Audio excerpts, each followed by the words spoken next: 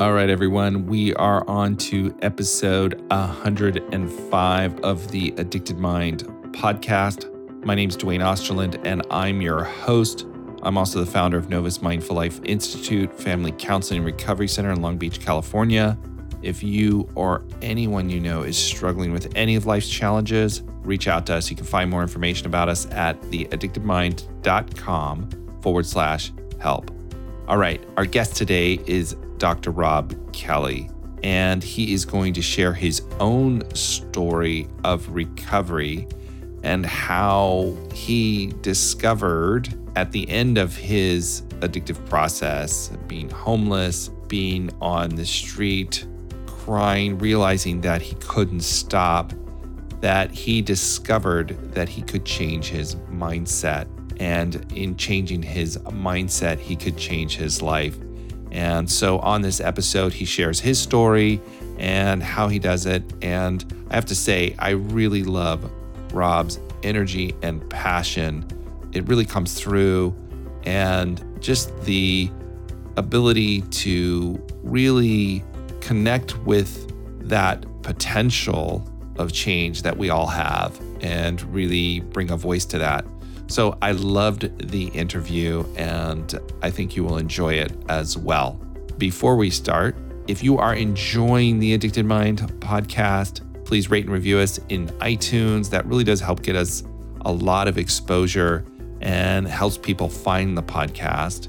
And if you'd like to continue the conversation online after the podcast, please think about joining our Facebook group. Just go to Facebook, type in the Addicted Mind podcast, click join, and continue the conversation online there. All right, everyone, let's go ahead and start this episode.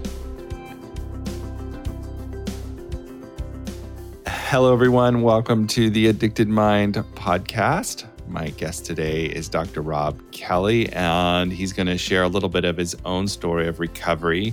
And we're also going to talk about the neurobiology of addiction and neuroplasticity and recovery in that way. So, Robb, you want to introduce yourself? Yeah, thank you. My name is Dr. Robb. They call me the addiction doctor. I specialize in alcohol and drug addiction, and I love what I do.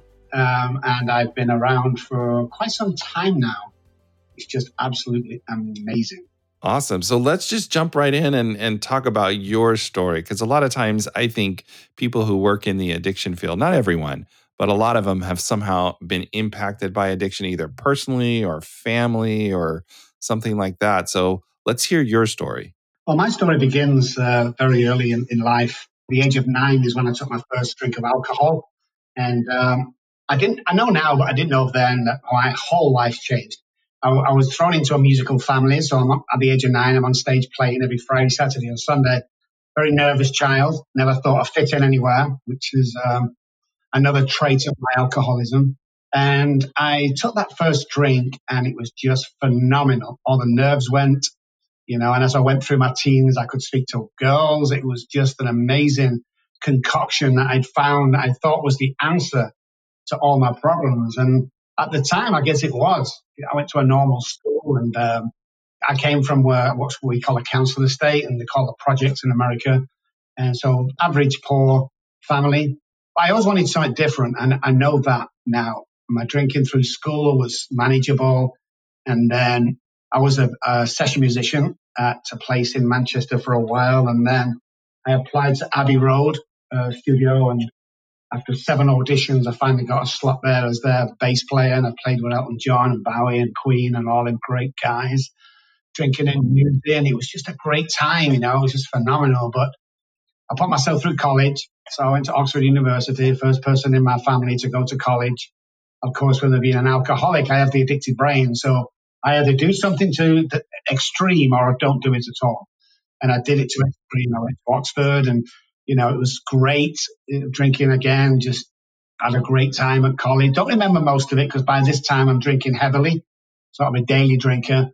And then come out, join the police force, got fired from there. And that's the first time I remember that alcohol was having an effect on my daily life. Though just thought it was a bit bad luck. Didn't really think, it was the alcohol. But I got fired, and I started my own business. And, all through my business, I'm drinking, and I'm successful, because again, I have an addictive brain. So I'm going to do amazing things, which I did.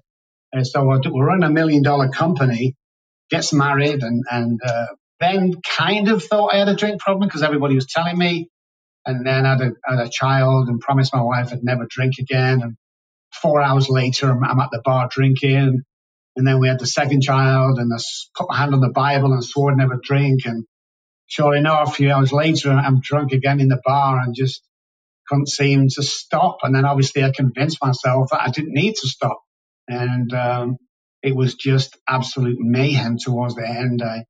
There's a couple of things in the house that happened. I mean, I remember coming downstairs one day, middle of the morning, 3:30, 4 o'clock in the morning, with trying to find vodka in the house. And when I finally found it, my wife snatched it off me and told me to go back to bed. Said, "You had enough, Rob." She's probably right, but instead of going back to bed, I remember taking a kitchen knife out and stabbing her 3 times. And Wow. then getting on the car, getting to the airport as quick as possible. I went to Spain before they could arrest me.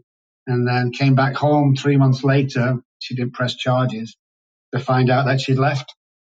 And it was just, my kids, my wife, a few months after, I'd lost everything and was at my parents, and then parents to friends, friends to acquaintances, and then the acquaintances to the streets.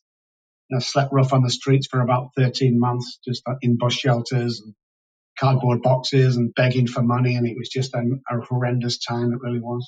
So you went all the way to the top, so to speak, and had all the outward appearance of success, but this alcohol was playing out in your life in horrible ways with all that intensity too that went with it. Yeah, I mean, again, extreme. I'm an extremist, of course. And I did. I had the watches, I had the Porsches, I had the big house on the hill. From outside the family, we looked to be doing really well and really amazing family. But, behind the curtains and the blinds of the house, it was absolute mayhem in that house. There was so much stuff that I'd caused, so much damage that I caused that it's just phenomenal looking back on it. It's just crazy days for me. Absolutely insane. Right. So you got to the end there, you're homeless, you're living on the streets. How did you get out of that? Well, I've been on the streets for about 14 months, and I know for a fact that I was going to die on the streets. In actual fact, I did die on the streets twice. I committed suicide 4 times, but actually twice my heart stopped, and they brought me back again. So I knew I was going to die on the streets. I remember one morning just walking down the streets. It was pouring down with rain. Someone had stolen my shoes from the night before when I was in a stupor unconscious. And I dropped down to my hands and knees and I just started crying from my belly. And the crazy thing is I wasn't crying because I'd lost my kids or my wife or my business or parents or anything like that. I was crying because the first time in my life I realized that I could not stop drinking alcohol. And I was broken and I was done. I mean, I was just done. I was just sobbing. I remember looking up to the sky, and I'm an atheist, by the way, at the time. I looked up to the sky and I said, if there's a God up there, I can't do this on my own anymore. And my life seems to change for about 2 or 3 minutes after that. Some guy come up to me and I still want help. And I said, yes. And I promised myself that if I got off the streets, because less than 3% go off the streets in Manchester, and the rest die on the streets. And if I ever got off the streets, I would spend the rest of my life helping not only alcoholics and addicts, but helping families and reuniting families and stuff like that. I also knew there was something deeper than just, stopping drinking, going to 12-step meetings. I knew there was something different, and that's what got me intrigued in neuroscience. Wow. So you reached that moment where, like you said, I think you said, like, I can't stop. I'm powerless against this. It's got me. And that's what intrigued me because everything else that I did was successful.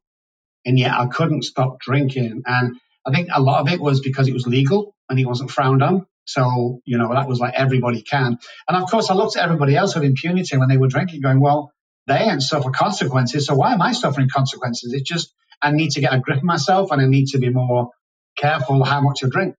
But the bottom line is when I enjoyed my drinking, I couldn't control it. And when I controlled it, I didn't enjoy it. Right. So that should have been alarm bells there, but I didn't see it then. I mean, I really was blind to it, completely in denial. Yeah. And it's crazy how denial can work. I mean, we can look from the outside and it can look so obvious But once we're in the midst of it, it's like our brain is just unable to step out of that denial state. It was, and it took a long time. I mean, for me, it took the homelessness and the realization that everything was gone and I was broken.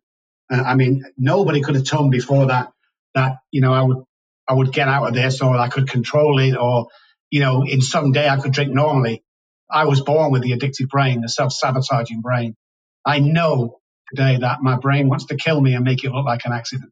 And I have to be careful about that on a daily basis. I have a daily reprieve. It talks about Alcoholics Anonymous talks about it, but my studies go far more into the brain than I think most people have gone since the probably 40s and 30s and 20s, when they were really looking at some real parts of the brain that affected. And then it went quiet after a bit because alcoholism and drug addiction became a dirty word.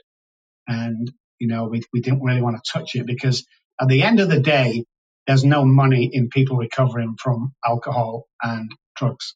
There's no money in it. So nobody's researching it. Nobody's going in and finding exactly what's going on. So it's left to people like me to do our own research, not backed by anybody or financed by anybody, but just over periods of time with thousands of people experimenting and testing and stuff like that. Have I come up with the solution we think to a really serious problem? So you were on the streets, you had this moment where you're, belly crying from your gut, and you get help and you say, I want to understand what's going on in my brain, or in the neuroscience of it. Yeah, that intrigued me. Why? First of all, why doesn't anybody know anything about this disease? Because I go to my doctors, I think you're an alcoholic. So what do I do to stop drinking? Right. No, that's good advice, right? Well, alcohol's got little to do with alcoholism. I know that today, but that's what they used to say back in the day. The 70s and 80s. You just stop drinking. Well, if I could do that, I wouldn't have a problem with alcohol, and I wouldn't be an I know. alcoholic. Yeah. That's so common. It's like, just stop drinking. I know. If I could, I would. I would if I Exactly. could. You think I've been through all this? If I could just stop. The thing is today, though, I know that alcoholism is the only self-diagnosed illness in the world. Just because I have 5 DUIs does not make me an alcoholic. I know people that drank more than me. I know people that drank longer than me. But something happens when I put that alcohol inside my body that my brain goes into overload. So therefore, it's wired different. I always remember when just before I was homeless, I was waiting outside a liquor store one morning, and it opened at 6 a.m. Not the liquor store, but the newspaper part of it. But the guy always knew that I needed alcohol, so he would serve me under the counter at like 6 a.m. I'm waiting outside. It's pouring down with rain in Manchester. It's freezing cold. I'm there in a pair of shorts, a pair of flip-flops, and a T-shirt, and I'm sweating profusely because I'm going into DTs. I walked in. I'm shaking like crazy. I give my £10 to the guy. He puts the bottle of vodka on the counter. I grab the bottle, and my whole being just went, and it was like my whole body just changed. And I remember looking at the bottle because I'd not even opened it. I just had my hand on it. And there was the realization, it's not the alcohol. And there set off my studyings into the depths and the realms of what is alcoholism, and can we keep it on a reprieve, and can we recover from that? And we can today. We're never cured of it because we have the self-sabotaging neural pathways that are always going to go down that route, no matter what happens. So in that moment when you grabbed that bottle, even though you hadn't had the alcohol in your system yet, you felt the change in your body. My whole being was like someone had just told me I'd won $500 or something. Right. I mean, I was chatting to the dad. Some guy come in for his newspaper. I'm like, hey, good morning. How are you? And, I couldn't even put 2 words together 20 seconds early when I'm stood outside waiting for him to unlock the door. And it's right then I realized that, oh my goodness, I'm onto something here. Right. So you started to see something in that moment. You had that moment of insight that you stumbled upon, and you happened to not just know it, but feel it and recognize it. And you said, I got to do something with this. That's exactly what it was. It was like, whoa, hang on a second. I kept looking at the bottle and I kept feeling this goodness inside my heart and my head, and my body stopped shaking. That's the weird part. My body stopped shaking and I stopped sweating. So the DTs was already starting to disappear before I even took a mouthful. And I was like, oh my goodness, this needs to be researched. And I would tell people and try and ask doctors, and they just say, well, I have no idea what you're talking about. You crave alcohol. Well, today I know it's impossible to crave for something that's not already in your body. So it's not the craving that gets me, it's my thought pattern that gets me. And my brain, my prefrontal cortex, the only job my PF has is to come up with an answer, and it has to come up with an answer as quick as humanly possible. The only problem with my prefrontal cortex is it doesn't have to be the right answer. So the answer to all my problems that was alcohol or drugs. And I find the alcoholic brain is wired different. See, what happens in my brain is the hypothalamus at the back of the brain, just near the prehistoric brain. It's a fight or flight part of the brain. It secretes into the brain when there's danger near. It's also a survival part of the brain. So for the normal person, it tells them to drink water and to eat food to survive. Primal basic instincts. That's what we need to do to survive. With the alcoholic, it tells us to drink alcohol. That's why alcoholics can go weeks or days without even touching water or food, because the brain is not telling us to eat.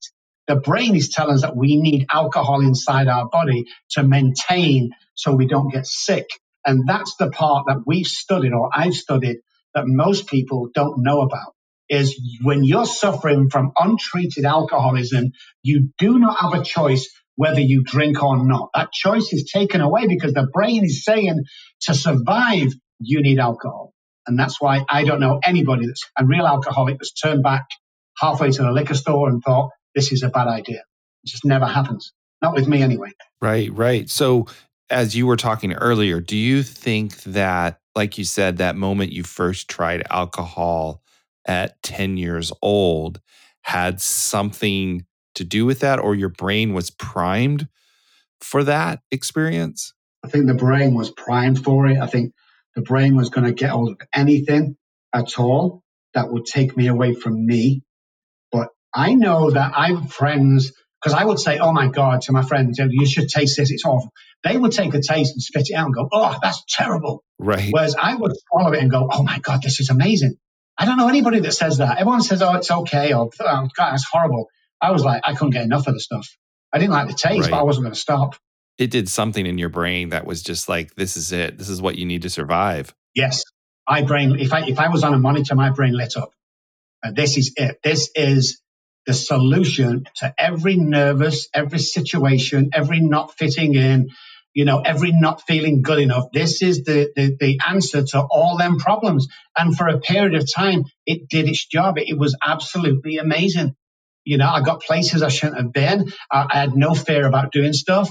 I mean, it was just I dated girls well out of my league because I had the courage and confidence to ask them because I was drunk most of the time. Right, right. So tell me a little bit, what do you think primed your brain for this experience?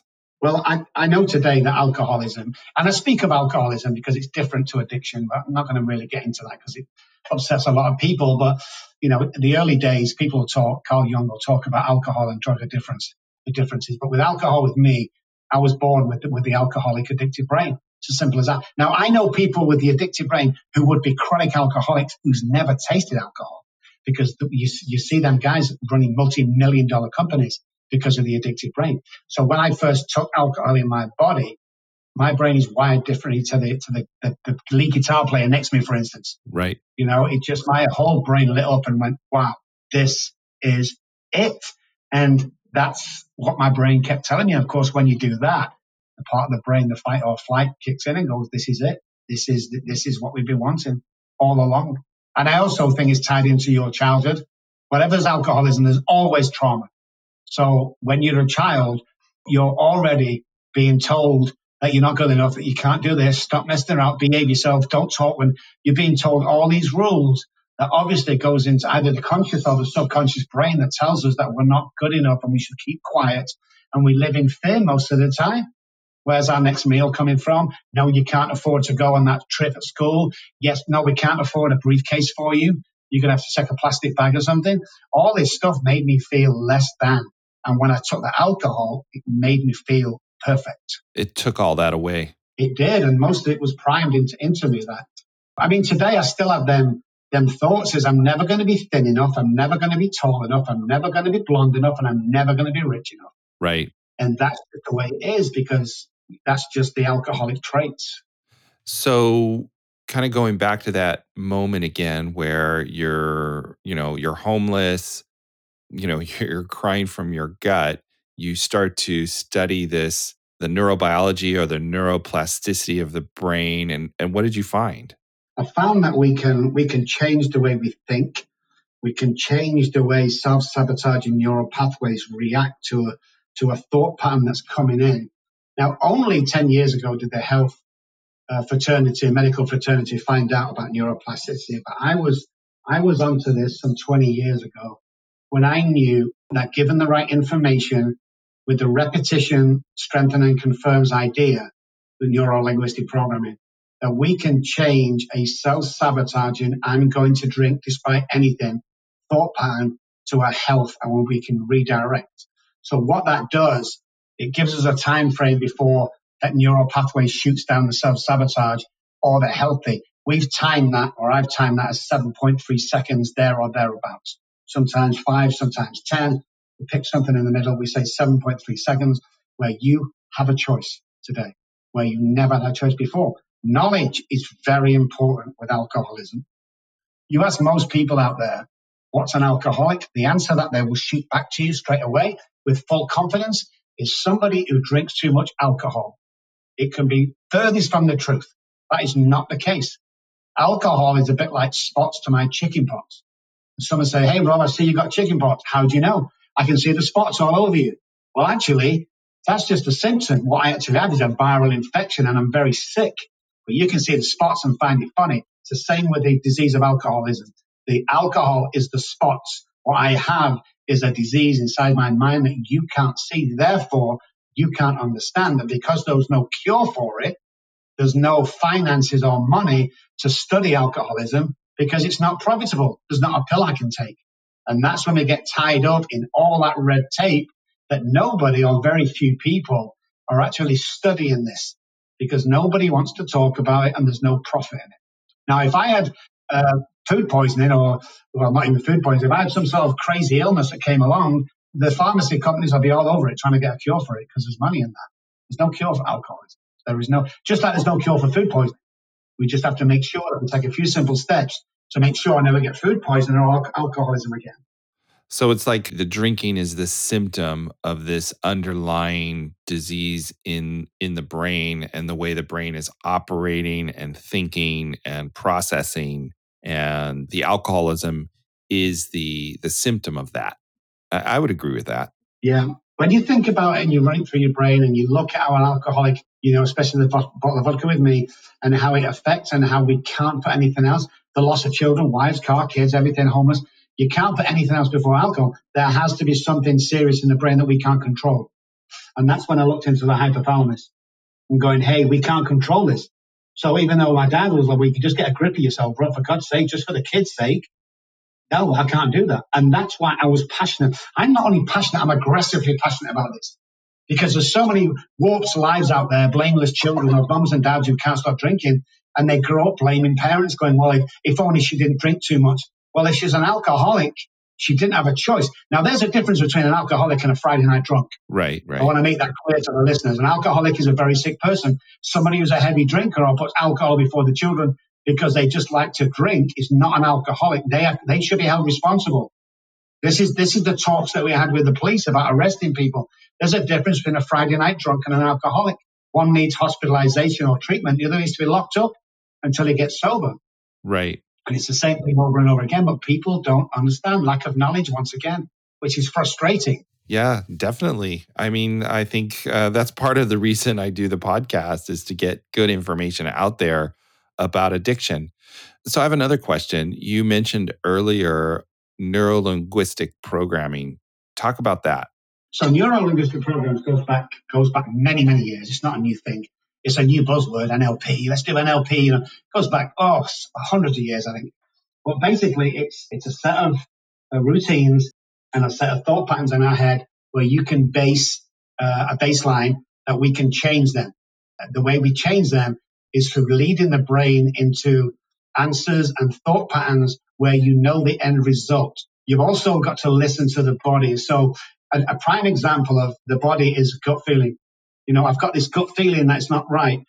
People smile and laugh at that, or, well, trust your gut, but nobody ever does. Well, back in the tribal days, that gut feeling used to wake tribesmen up. They knew there was danger near, or they had to be alert, and they'd wake the rest of the tribe up.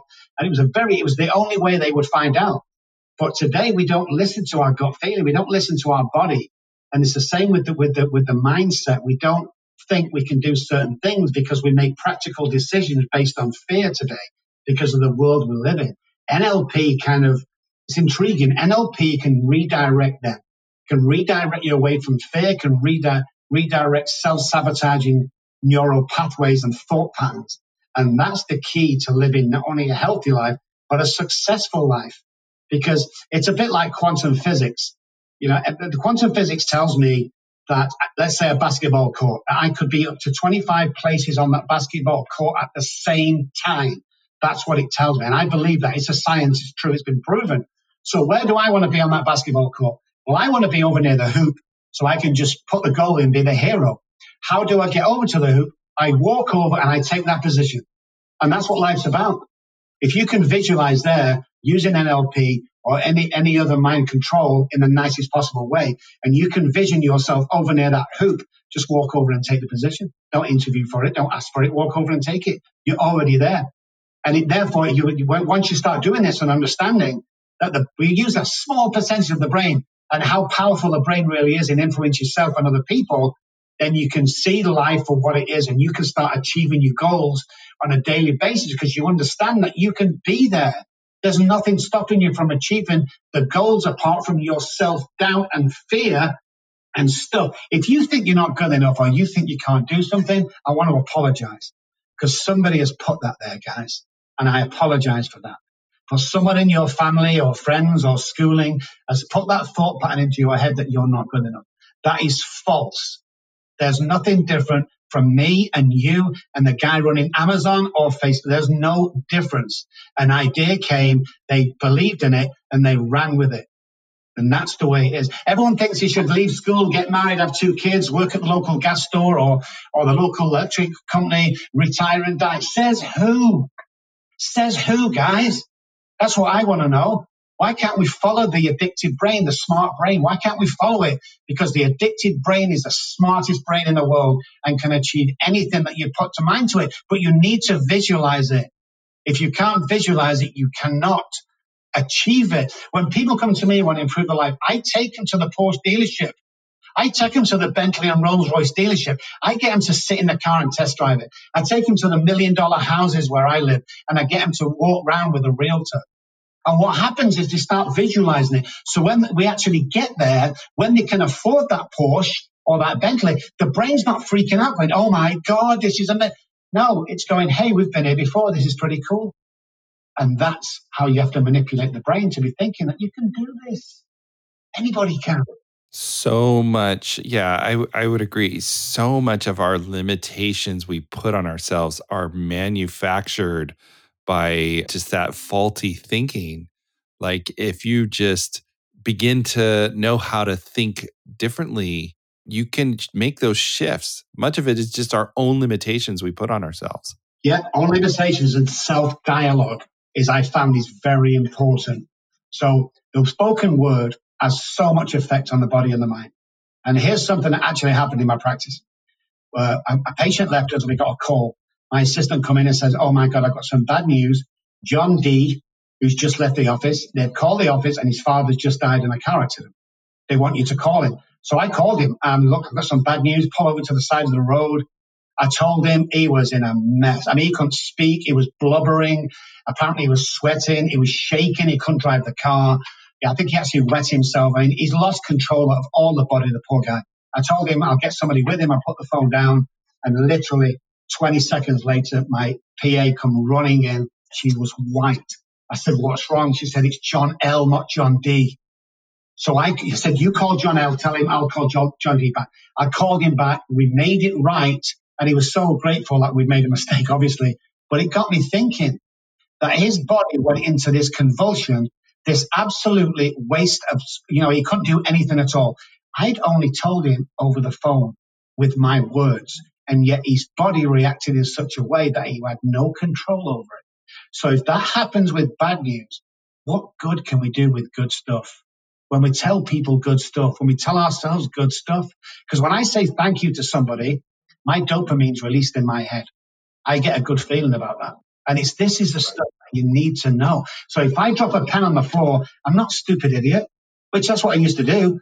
I just dropped a pen on the floor. I'm actually awesome. I'm actually going to achieve something today.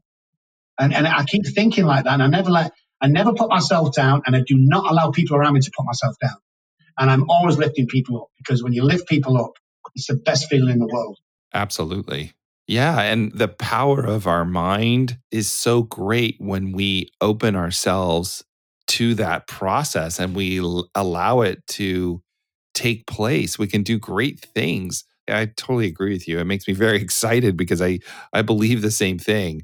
It's like you can change and shift your thinking about it, and you can create feelings that move you forward and bring more joy to the world and more joy to people and how we talk to ourselves and how we talk to others. Yeah, it can change. People used to say to me, Rob, it's impossible. Well, I'm going to do that. It's impossible to go to America and become as famous as you are. It's impossible, Rob. Really? I say I'm possible. I don't say impossible. I say I'm possible. And I came over here and I did exactly what it says on the tin.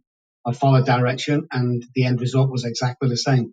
The power of the mind is absolutely phenomenal. If I get a check through, it might mean a bad mood. Say I'm in a bad mood one day, not these days because I'm never in a bad mood, but if I'm in a bad mood and I get a check through the mail for $250, instantly my mood is lifted. Well, imagine if you can do that without the check. Because it's only a piece of paper. It's not gone in your account yet. You're not richer. You can't spend it. It's a piece of paper. But that piece of paper's changed my mind in seconds. Imagine if I can do that on my own without the piece of paper. And that's what I've designed this program. And that is what it's all about. To get that lift in the morning as if you've won $1 million. And believe it or not, once you start acting like that, it will come. It will come. Whether it's the universe or God or luck or whatever you want to say, every person who has actually become something or somebody and been very, very successful, they will tell you the same thing. There's a secret to it. There's a secret behind this, and the secret is self-dialogue and self-belief. That if you want to do it, you can. I get my guys to write checks for themselves. I want to be a millionaire. Okay, let's write a check for $1 million. How long do you want to do it in? 5 years. Okay, let's put a date on 5 years. Most people we've done that to has cashed it, because that's how much belief we have in them and they have in themselves when we finish. Because at the end of the day, you sit in front of somebody that wants to change their life. I always say to them, if we could swap places for 30 seconds, all your problems would be over and you would be very successful, because we don't see ourselves as others see us. And if we did, we're very powerful people, very powerful people. We can achieve anything we want to achieve. I totally see what you're saying and agree with you. Like, our mindset is so powerful. How do you begin to help someone believe that, if that makes sense? Like, Yeah, it does. because a lot of times they start out as like, yeah, you're saying all this. Yeah, our mindset's so important. But you have to believe that your mindset is so important, if that makes sense. It does. And we have an assessment, and I will only take on the people I think that are going to make it and are worthy and I believe in. And that's a big part of the deal is you can't really you can't do this falsely or lie about it, because one, you don't believe it, so they're not going to believe it. But secondly, most people growing up as kids never got enough attaboys off the parents, especially dad if it's a guy. And so they've grown up like that, and you start telling them how good they are at stuff and how amazing they are. And you look at their qualities, and let's forget the bad qualities or what the people have put in their mind. Let's look at the good stuff, that we need to focus on. Repetition strengthens and confirms when you're telling someone they're amazing. And using the exact wordage as well with the different patients, that you are possible. This is amazing. You are amazing. Look at what you've done so far. Look what we can achieve. If I told you a lie right now, you might believe it, you might not. But if I told you a lie often enough, you're going to believe it. And here's the crux. If I told you a lie real often enough, I'm going to start to believe it. And that's how the mind works. Anything's possible as long as you believe it and someone tells you enough times you can. The only reason why surgeons or pilots or musicians are any good is because people tell them they are. I have a very good friend, and probably heard of him. He's called Gordon Ramsay. Is the chef on TV. And I was at his house once having dinner, and he turned around to me and he said, "Do you know why I'm the best chef in the world, Rob?" And I says, "Because you can cook pretty well." And he went, "Hell no, because I tell everybody." And that blew my mind. I'm like, so I started calling myself the best addiction doctor in the world about 8 years ago, and it stuck. And I believe I am today. But more importantly, other people believe I am. Right. Now, what's different from me to 20 years ago? Well, nothing. I have the same brain, but it's the belief. It's the belief that I can be this person. And that second when he said that, I just thought it was absolutely mind blowing, because I tell everybody I am. I'm like, God, I've not got the guts to do that. And he says, why? Stop living in fear. I have a great saying today. It says, stop dreaming of living and start living the dream, because you get one shot at this. You can either sit at home dreaming about running that big company or becoming that musician or whatever it may be, or dating that girl. You can sit there all your life wondering, because one day you're going to go to bed when you're 20, you're going to wake up when you're 60, it's all going to be over. So why not go for it? I had a friend of mine who wanted to be a carpenter, but he was also a musician. He got married. He got a chance to go down to London and to cut a record deal, but he didn't want to go because he wanted to keep his 9 to 5 job. And so he passed up on it, and the band became very famous. And that year after the band became famous, the company he worked for let him go because they cut back. Fear-based, practical decision. He thought, look after the family, stay in a steady job. No, you might as well chase your dream if you're going to get let go anyway. Chase it with a passion, and it will happen. You can direct your life to anything you want to do, and people don't know this. Absolutely. And we have the power within us to do that.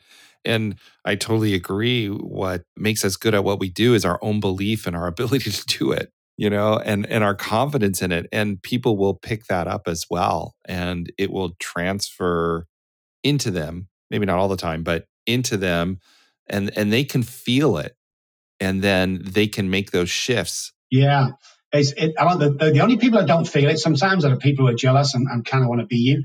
But if you walk into a room with 10 people and you've got a frown on your face, most people are going to frown back.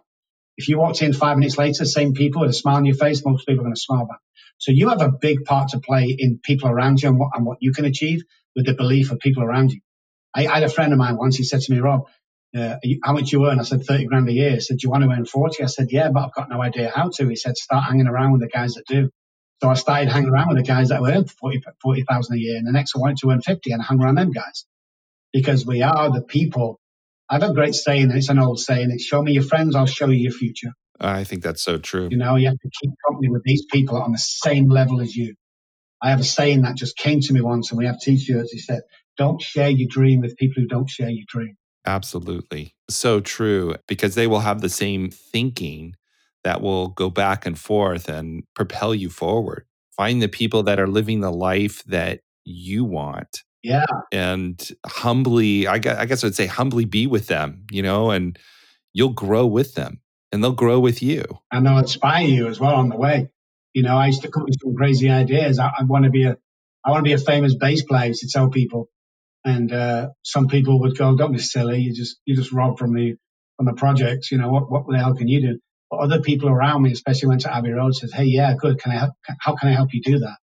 Oh, yeah, I can see that, Rob. I can see you playing there. You're good enough. Easy, and all this stuff. And all of a sudden, I get confidence. You see, the problem as well with people that are very good at what they do is people don't tell them often enough. And that's why a lot of people, musicians and footballers and all them guys, and myself included, we double doubt ourselves all the time. We question ourselves, because when I asked somebody once, I said, do you think I'm doing a good job? And he went, oh, God, you are amazing, Rob. And I said, why don't you tell me? And he says, well, because you already know. I'm like, yeah, but I don't. That's the thing. I worked with a very, very amazing surgeon in San Antonio once, and nobody told him he was good. And in the end, he come away from practice and retired early, and yet only to find out that everyone thought he was a god, and everyone was just in awe of what he did, but nobody told him, and that man died a sad man. We need to communicate these things to people. I compliment 3 people every single day. And if I can lift somebody up, I'm always lifting. I never drop them down. Doesn't matter what they come to me with. I'm always agreeing, yeah, you can do that. Yeah, we can. You want to stop drinking? Oh, that's easy. What are we going to do after that? What do you want to achieve after that? Because if you're going to bed on a Sunday night going, oh God, it's Monday, we're gotta go to work tomorrow, you need another job. If you're going home going, oh, the wife's at home, she's going to nag at me, you need a new wife. Stop living the life for somebody else. Start living the life to the full attention, because I'm telling you, I've said it once before, I'll say it again. You'll go to bed when you're 20 and you wake up when you're 60 going, what the hell just happened? Why not wake up in that $1 million house with the cars of your dream, with the wife of your dream, with the job, with the company of your dream? Why not wake up there and go to bed Sunday night going, I can't wait for Monday morning? Because that's what I do. And that's what all my patients do from the past. It's like, stop living, and you just said it before, stop living in this cookie cutter lifestyle that people think you should be. When me and my wife got married, just before we got married, we had a big argument.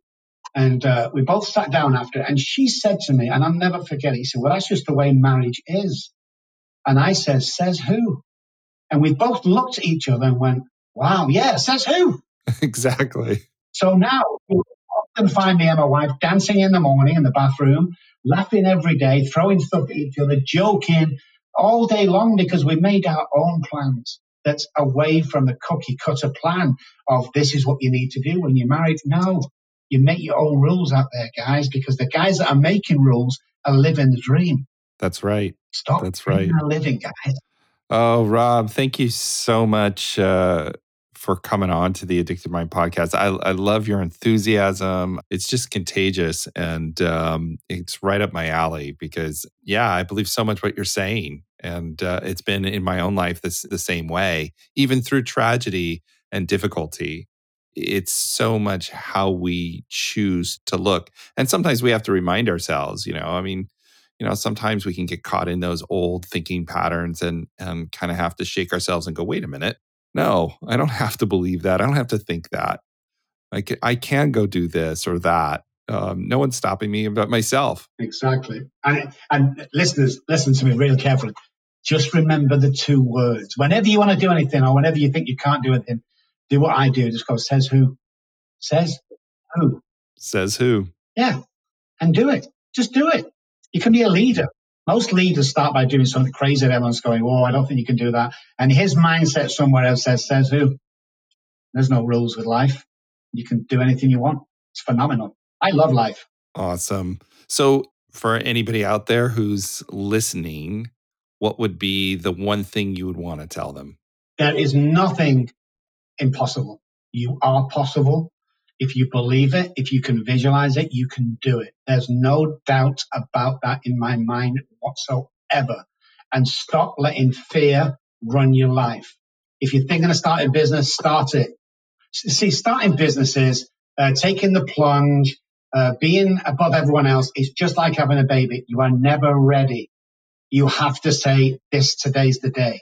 Today's the day I'm going to make that step forward to being the person I want to be. And I'm talking about you could want to be the best father in the world. Take that step. You could want to become a millionaire. Take that step. Professional footballer. Take the step. Plan out how you're going to get there. Quantum physics. Walk over and take it. Go for it. Oh, thank you. How can people find you? If they want more information about you, how can they get a hold of you? First of all, you can Google me. I spell my name Robb with two B's. So ROBBKELLY. And the same thing, .com is the website, robkelly.com. Dr. Robb Kelly on Facebook. If you want to Google anything, Google my robkelly.com. The book's always on there. It's available from Amazon. It's the last thing my daughter said to me, Daddy, please stop drinking. And then if anybody out there is depressed or wants any ideas or doesn't want to get in the program but needs a 10-minute pep talk or advice, call me. Call me on 214-600-0210. I will answer the phone, not my staff. Awesome. And I will put all that in the show notes as well. So I'll link to all that information as well. Robb, thank you so much for coming on and talking with me and just sharing your passion and your wisdom and your beautiful spirit. Absolutely, my absolute pleasure. It's been one of the best podcasts I've done for a long time. So thank you so much indeed. Oh, thank you.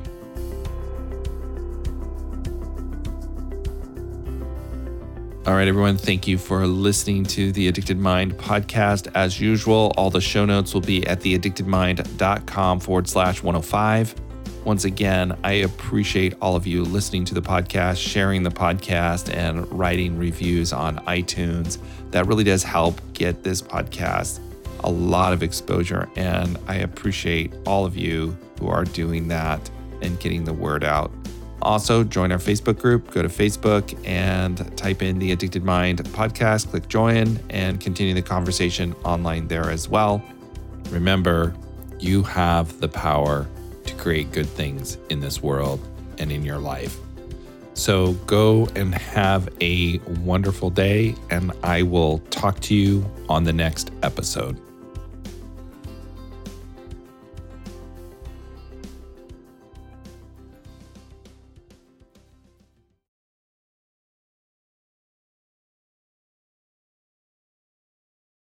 I'm Madeline, and I'm the host of the Happiest Sober podcast. I got sober in my 20s after a decade of gray area drinking, and the greatest plot twist of all time was realizing that alcohol, the thing that I thought made my life the most happy and fun and exciting, was actually the exact thing preventing me from living my happiest and best life. My mom is 40 years sober, and she joins me on my podcast very often. I like to call her my part time co host, and I also bring you solo episodes where I share my top tips, tricks, and mindset shifts in sobriety, and lots of how-tos for navigating all the things sober, from weddings to parties to holidays to bachelorette parties to trips. I'm also joined by so many guests who come on and share their sober stories, and they're all so inspiring. I'm here to show you that life doesn't end when you quit drinking. In fact, it's very much the opposite. And no matter what your relationship was with alcohol, life can be the absolute happiest when you're sober. New episodes come out every Tuesday. You can listen to Happiest Sober podcast wherever you get your podcasts.